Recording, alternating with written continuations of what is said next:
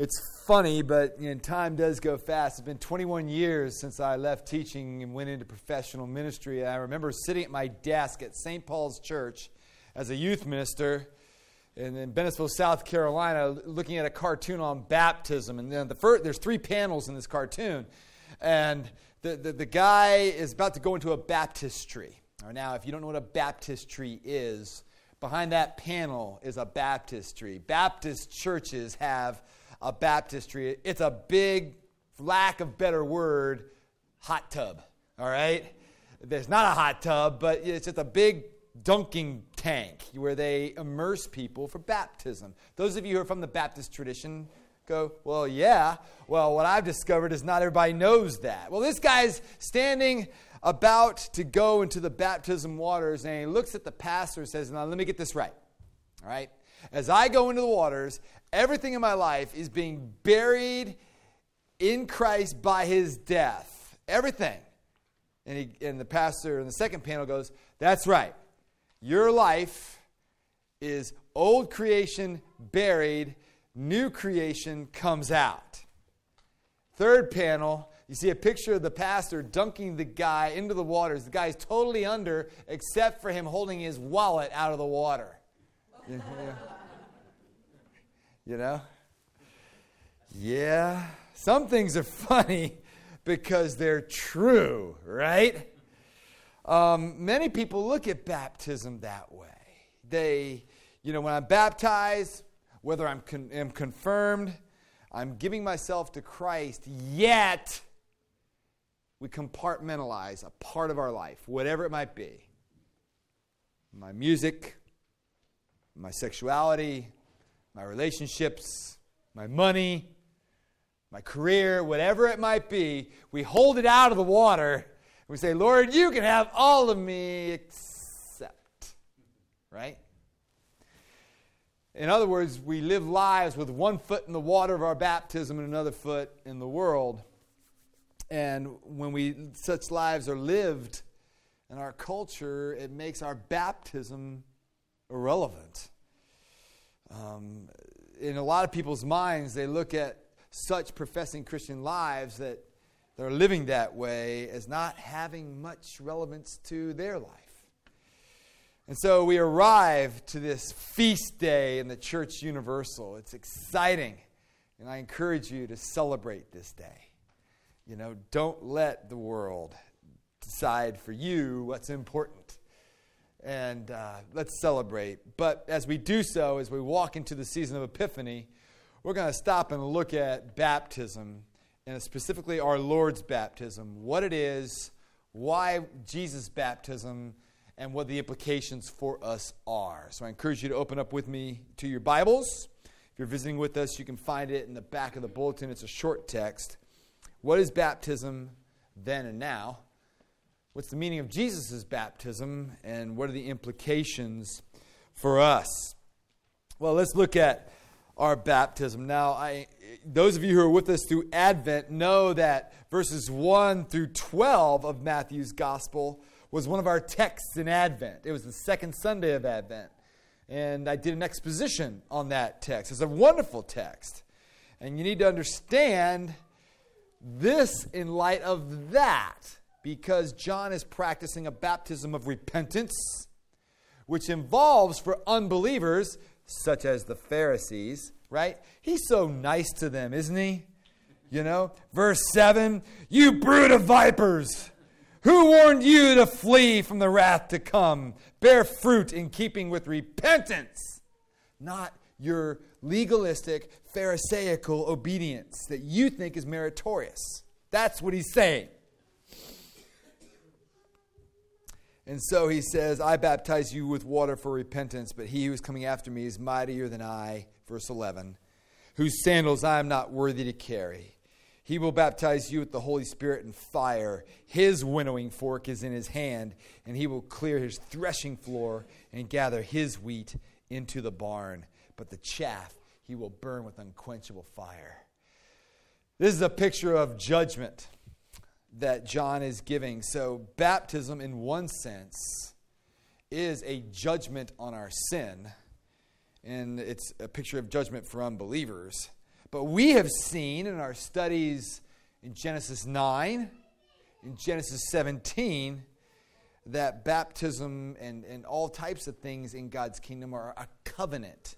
A covenant is a binding agreement with blessings for walking in the agreement of that covenant, and consequences, or in spiritual language, curses with spiritual consequences for disobeying it. And we see in the Old Testament there's a set of elements that are connected to these covenants. And at the heart of these covenants is the gracious promise of God offered to the participant or recipient of the covenant and his or her offspring.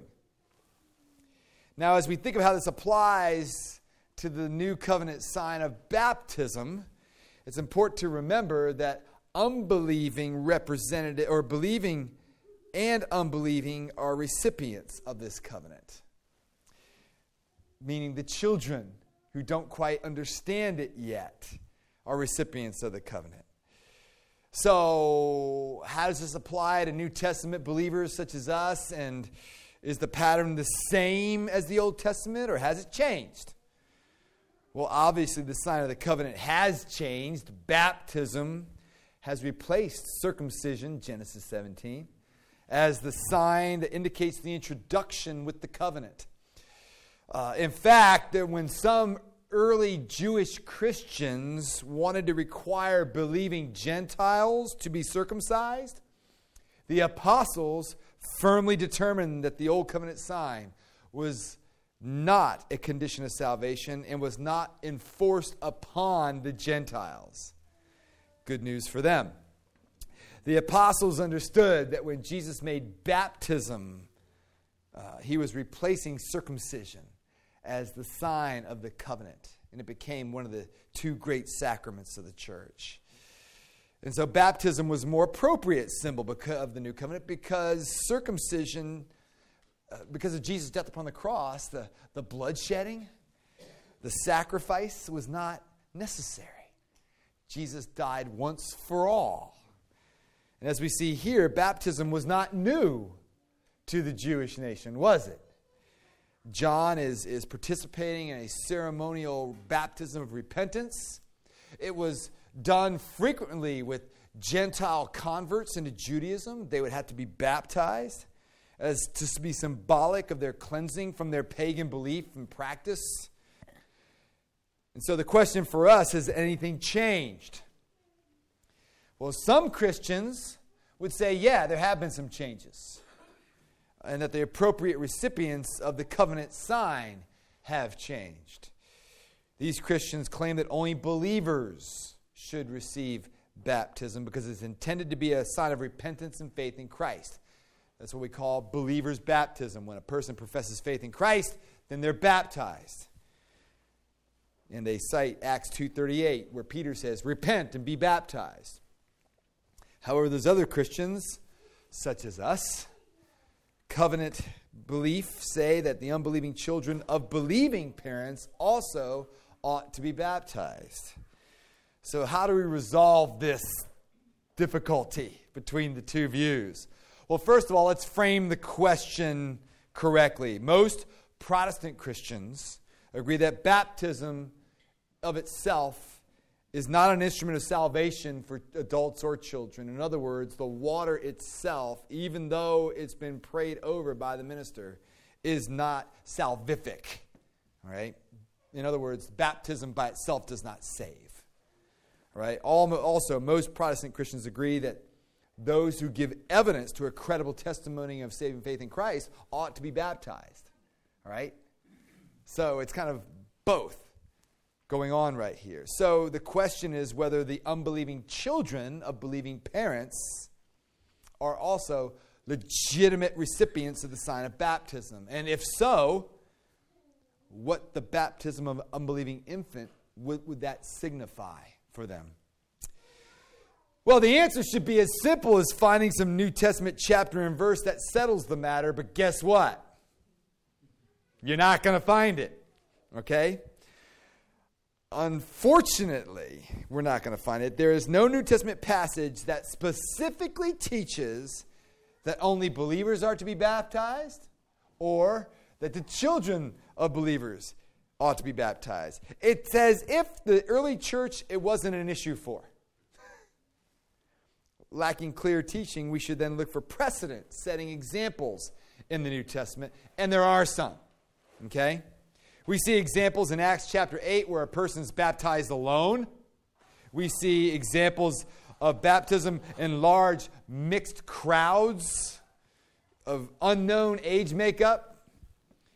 And we also see family groups, as in Acts chapter 16, where the Philippian jailer and his whole family was baptized. Now, I think it's worth asking, are you telling me that whatever his children, and if his whole family's baptized, that entailed children that were not professing age yet? And they didn't quite necessarily understand all the implications of the covenant, necessarily. So, even if we knew the New Testament baptisms were only adult believers, this in of itself would not prove that children of believers should not receive the sign. So what do we do? So let's look at the pattern of the Old Testament. Because the question then becomes, does the New Testament give any indication that the Old Testament pattern has changed? Indeed not. If anything, we see the pattern confirmed of the apostles' practicing of baptism, whole households, without any concern of clarifying whether each person was a true convert or not. And it's quite possible that the absence of a clear teaching could be due to the fact that Paul and Peter understood and accepted the Old Testament pattern of giving the covenant as a sign to both believing adult and the children of believing adults. So let's go back to the original premise of this discussion, and that is that God clearly included the unbelieving and even unborn children of believing parents in the Old Testament covenants and commanded them to walk into this covenant sign. God did this with Noah, Abraham, Jacob, David, and of course with the God's covenant with the people of Israel mediated through Moses. And the New Testament evidence points to the fact that this pattern has not changed in the New Covenant. Peter's Pentecost sermon plainly demonstrates that he regarded the children of believing parents as being included in the New Covenant. Acts 2:39. For the promise, in other words, the New Covenant promise of forgiveness of sins through faith in Christ, is for you and for your children. Isn't that interesting? So then, if the promise is offered to these children, why should the sign be withheld? So the question that remains then is, what value? What does this signify for the child? And the answer to that, one needs to look no further than the person of Abraham. And Paul says this beautifully in Romans chapter 4, verse 11. That circumcision was a seal of Abraham's faith. Now for Abraham, it was a sign of his experience of his faith. But this could not be said of his descendants, who were all supposed to be circumcised on the 8th day of their life, right? For them, circumcision signified not an experience of faith, but rather a call to faith. Inclusion in the covenant and receiving circumcision didn't signify that they were saved. It called them to be saved. And so circumcision was a call to live up to the terms of the covenant of Abraham and thus inherit its promises. That's why Jeremiah used the image of circumcision to call Israel to true repentance and faith. Jeremiah 4:4, circumcise yourselves to the Lord. Remove the foreskin of your hearts. In the same way, the baptism of a believer's child represents a call that child to place their hope and trust in Jesus Christ for themselves. And to confirm this publicly, we do this at Christ Church when they enter high school, about 14 years old. We found when you do it earlier, the chances of them really understanding much is not great. So that's why we say, okay, when you're in high school, young people, put your big girl pants on, put your big boy pants on, and man up and get in front of this congregation who loves you and profess your faith. That's why it's so important for Christian parents to remind their children that the sign that they have received symbolizes the promise of the gospel to them. And so, if when they come to baptism as children, and they come to their own faith in Christ, it is a powerful thing to stand before a bishop and profess the faith and allow the Holy Spirit to just move in their lives for their own. It's a beautiful thing. And until that time, they're part of the covenant family. And they have all the benefits of belonging to this covenant family, which has the choice of privilege in God's family. So we as Anglican Christians conclude that the children of believers are welcome to the waters of baptism and are included in the new covenant sign and are therefore appropriate recipients of the sign of the covenant. And now that you know that, please do not run down the hall and get in an argument with Calvary Baptist people. We went through a discussion of this. And if you are from a Baptist tradition, you get it. And I love my Baptist friends because we disagree on this. But me and Pastor Dave just come to an agreement. Okay, we don't see eye to eye on this, but we love one another. And we encourage one another. And they get why we do what we do. Which is very unique for a Baptist church, by the way. Okay? Very unique. Many of them, that's an issue which can't be compromised. Okay? And so this is just an in-house discussion today. All right?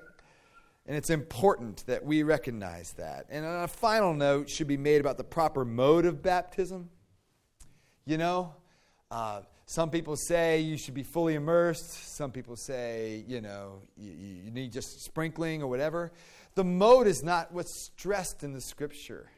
It's just like the Lord's Supper. We use the stuff that Jesus uses. We use bread. We use wine, grape juice. We don't use potato chips and Pepsi. All right? There's something anointed about the elements that God chose. And there's something anointed about the water. And the mode of baptism, whether it be by immersion, which Anglicans do, by the way. And people have looked at me kind of strange. What? Well, yeah. My home church, Truro in Virginia, has an immersion pool under the Lord's table. It's a wooden table. They move it. And on Easter Sunday at the 11 o'clock service, there's a long line of new believers and families and children. Service takes forever, But it's awesome, because some of the babies, are handed to the minister and he just, sprinkles them, whatever the parents want. But I'll never forget, I was a young man. They took a little baby boy, they stripped him down to nothing, and they dunked him because that's what the parents wanted. And it was just a slight dunking. They weren't drowning the baby, But it was beautiful, and the whole congregation just clapped, and the baby just came up out of the water like this, It was beautiful symbolism. This is a covenant child of God. That's who we are. Covenant parents, covenant children, and then the mode is not that important. What is important is that water is used to cleanse the sins symbolically, buried in Christ, raised in Christ in baptism. Well, why was Jesus baptized then? That's interesting. That begs the question. Well, here, Matthew emphasizes the sinlessness of Jesus. You see it in verse 11, because John was surprised to see Jesus coming to him for baptism, because as John had just said, he was baptizing a baptism of repentance. He didn't need to repent. But Jesus answered him in verse 15, "Let it be so now, for thus it is fitting for us to fulfill all righteousness." Then he consented. The words, "let it be so now," in verse 15 show that Jesus knew that John was correct. Jesus was sinless. He had no need to be cleansed of sin. But Jesus also knew that he needed to be baptized for another important reason. And it's obliquely stated in the phrase, "to fulfill all righteousness," by which Jesus indicated he needed to show others of his willingness to submit to this sign of identification with God's kingdom.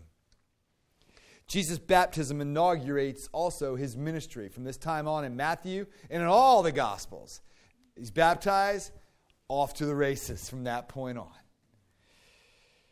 And so in so doing, Jesus also endorses John's ministry and his message and leaks Jesus' own mission to John. And although Jesus needed no repentance or cleansing, Jesus identifies with his sinful people that he came to save through his substitutionary life and death.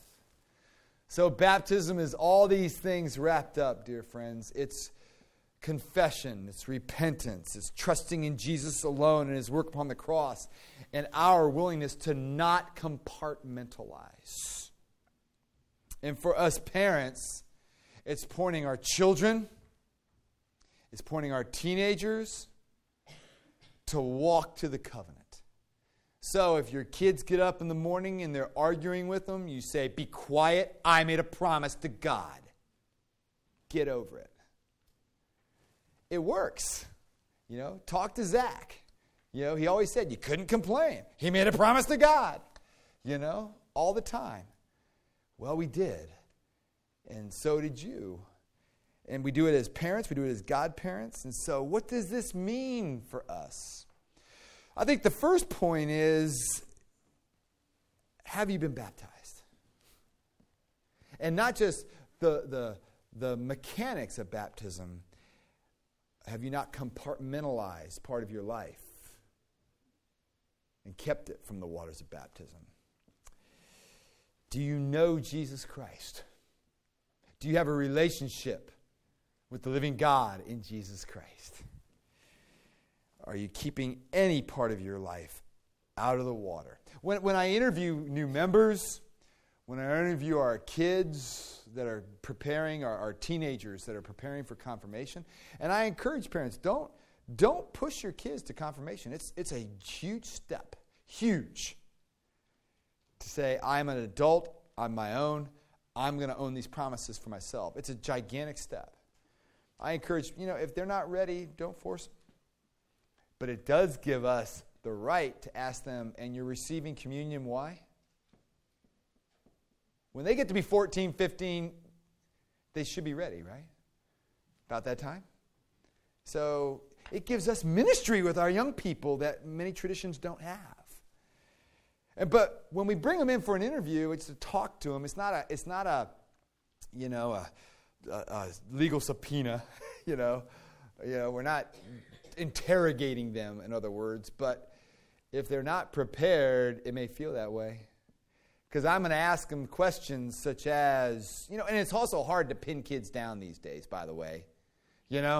Kids, hey, come on in for just a visit with me before you come, the bishop comes, so I can make sure, because I got a responsibility, friends, before the bishop and above all before God, that the people who are stepping forward truly are believers, right? That's my job. Well, I can't make it, Gene. I got horseback riding lessons.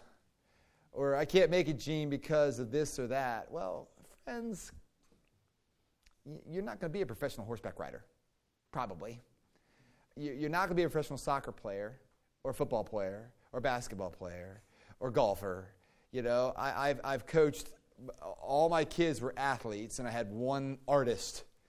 And Becca's making a go of it, God bless her. But she didn't miss the covenant family because of that. Okay? And I want to encourage you guys. It's all fond memory 40 years from now. But what's done for the Lord is for eternity. And so, and I've seen many of our kids play. They're not going pro. It isn't happening. Robert Jackson's the only pro we have. All right? And he went to a full ride to Duke. Played 11 years for the Cleveland Browns, and he's here most every Sunday. I'm telling you, the Lord's doing a work in all of our lives. And I can say that for many of you, It's going to cost you. But when we have them in for an interview or visit, I ask them basic membership questions. What's the good news of the gospel? 60 seconds or less. What do you think? Do you believe that? Oh, great. Well, are you certain if you were to die today, you'd go to heaven? If you were to die today and stand before God and he were to say to you, why should I let you into my heaven? What would you say? And then once we work all that out and they're on the right page, and they've placed all their trust on Jesus and not on their own works, then I ask them just basic discipleship questions. What small group are you part of? What group are you walking through life with, doing life with? What ministry here do you see yourself being involved in if you're not currently being involved in? You see, that has nothing to do with candles, robes, any religious things, although they're all deeply symbolic and important. But what's most important is that we're not compartmentalizing. We have a real personal relationship with the living God. So in a few minutes, if you turn to page 7 in your bulletin, being the Feast of the Epiphany, where we baptize children, or anybody else who wants to get baptized, but we didn't have any candidates for Epiphany, well, we renew our covenant whether we have a child or not. And this is a pattern of discipleship that we are called to live in, which is straight from the Scripture, by the way, because the prayer book bleeds Scripture. So here are the promises that we make when new adults join the church, as well as when we baptize children. The parents promise to raise their kids in this covenant. Young people, when you're confirmed, these are the promises you make for yourselves. Will you continue in the apostles' teaching and fellowship and the breaking of the bread and the prayers? That's straight from Acts 2:42, meaning I will be a Bible person. Apostles' teaching, that's what that is. Be a Bible reader, a Bible studier, and I do it with others. No, teaching and fellowship. That means with other people. I don't do it in isolation. So if you don't have a group, come join us tonight, 6 o'clock, my house. We're going to talk about gospel-shaped worship. We'd love to have you. But if not our group, there's other groups. Teaching and fellowship. In the breaking of bread, that means Sunday worship. And I know some people work on Sundays. I want you to hear me. I get it. But kick, scratch, and crawl to get here to be with one another, because that's who we are. And in the prayers, that we're a praying people, individually and corporately together. Straight from Acts 2:42. And with all these promises, we recognize in our own strength we can't do it, and we ask the Holy Spirit's help. With the help of God, I will. Will you persevere in resisting evil, and whenever you fall into sin, repent and return to the Lord? That's the theme from 1 John 1:8. If we say we have no sin, we deceive ourselves and the truth is not in us. But if we confess our sins, God is faithful and just and will forgive us our sins and cleanse us from all unrighteousness. That's pretty powerful because we recognize, you know what? It's not about getting my act together when I come to church. It's not about getting my act together when I come to the Lord's table. It's about Him having His act together for us, and I place my trust in Him, and therefore I run to Him when I fail. Third promise. Will you proclaim by word and example the good news of God in Christ? We have always been an evangelistic people. We're still working on that, aren't we? That's okay. That's all right. We're doing better than we ever have been. And that's straight from the Great Commission where Jesus says, you will be my witnesses in Jerusalem, Judea, and Samaria, and to the ends of the earth. Baptizing them, teaching them to obey all that I've commanded. We make disciples. That's what we do. And so we'll proclaim by word in our lives. Fourth, will you seek and serve Christ in all people, loving your neighbor as yourself? That's reaching out to everybody. The weak, the harassed, the helpless. Jesus talking about that in Matthew 9:35 and 36. And finally, will you acknowledge Christ's authority over human society by prayer for the world and its leaders, by defending the weak, and by seeking peace and justice? Hearkening back to Micah 6:8, that we would be a people who love justice, do mercy, and walk humbly with our God.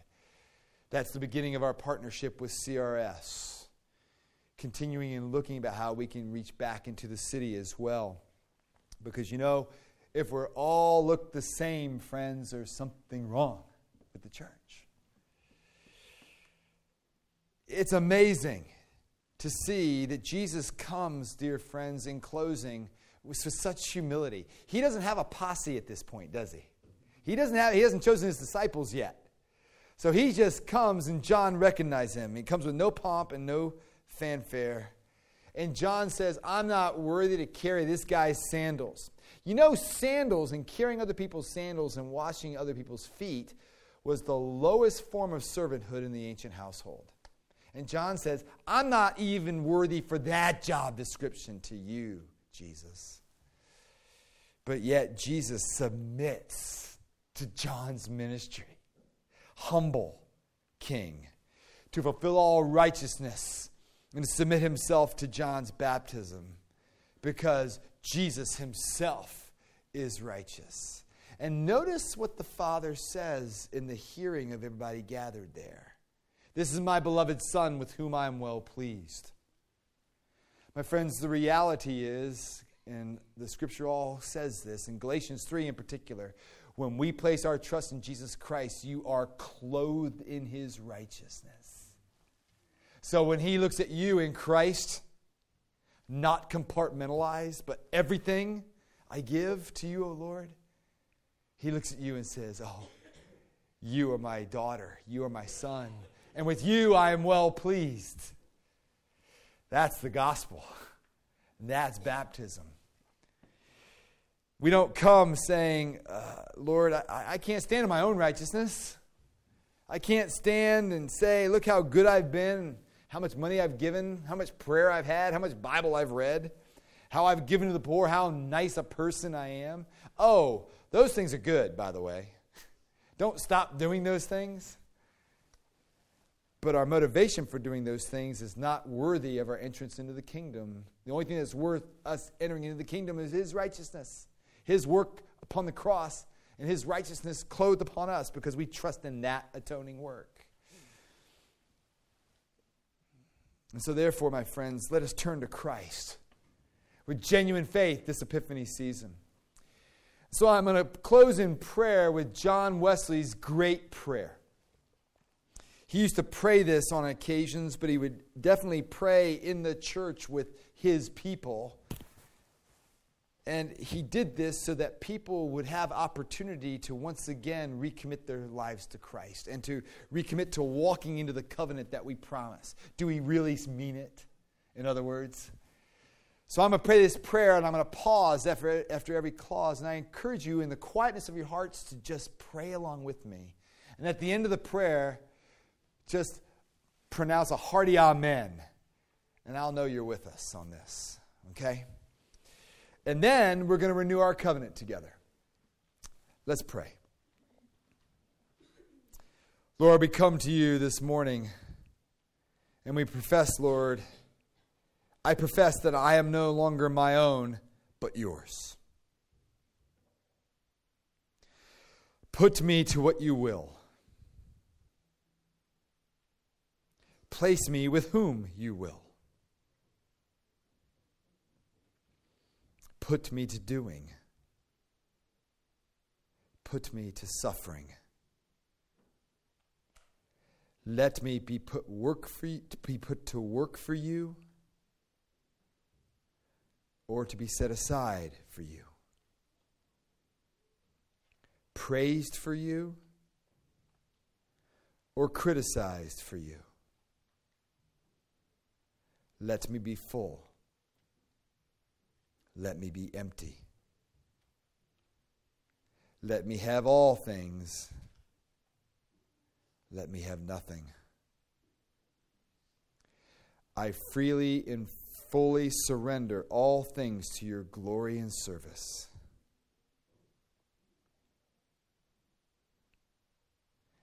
And now, O wonderful and holy God, Creator, Redeemer, and Sustainer, you are mine, and I am yours. So be it. And the covenant which I have made on earth, let it also be made in heaven. In Jesus' name I pray. Amen.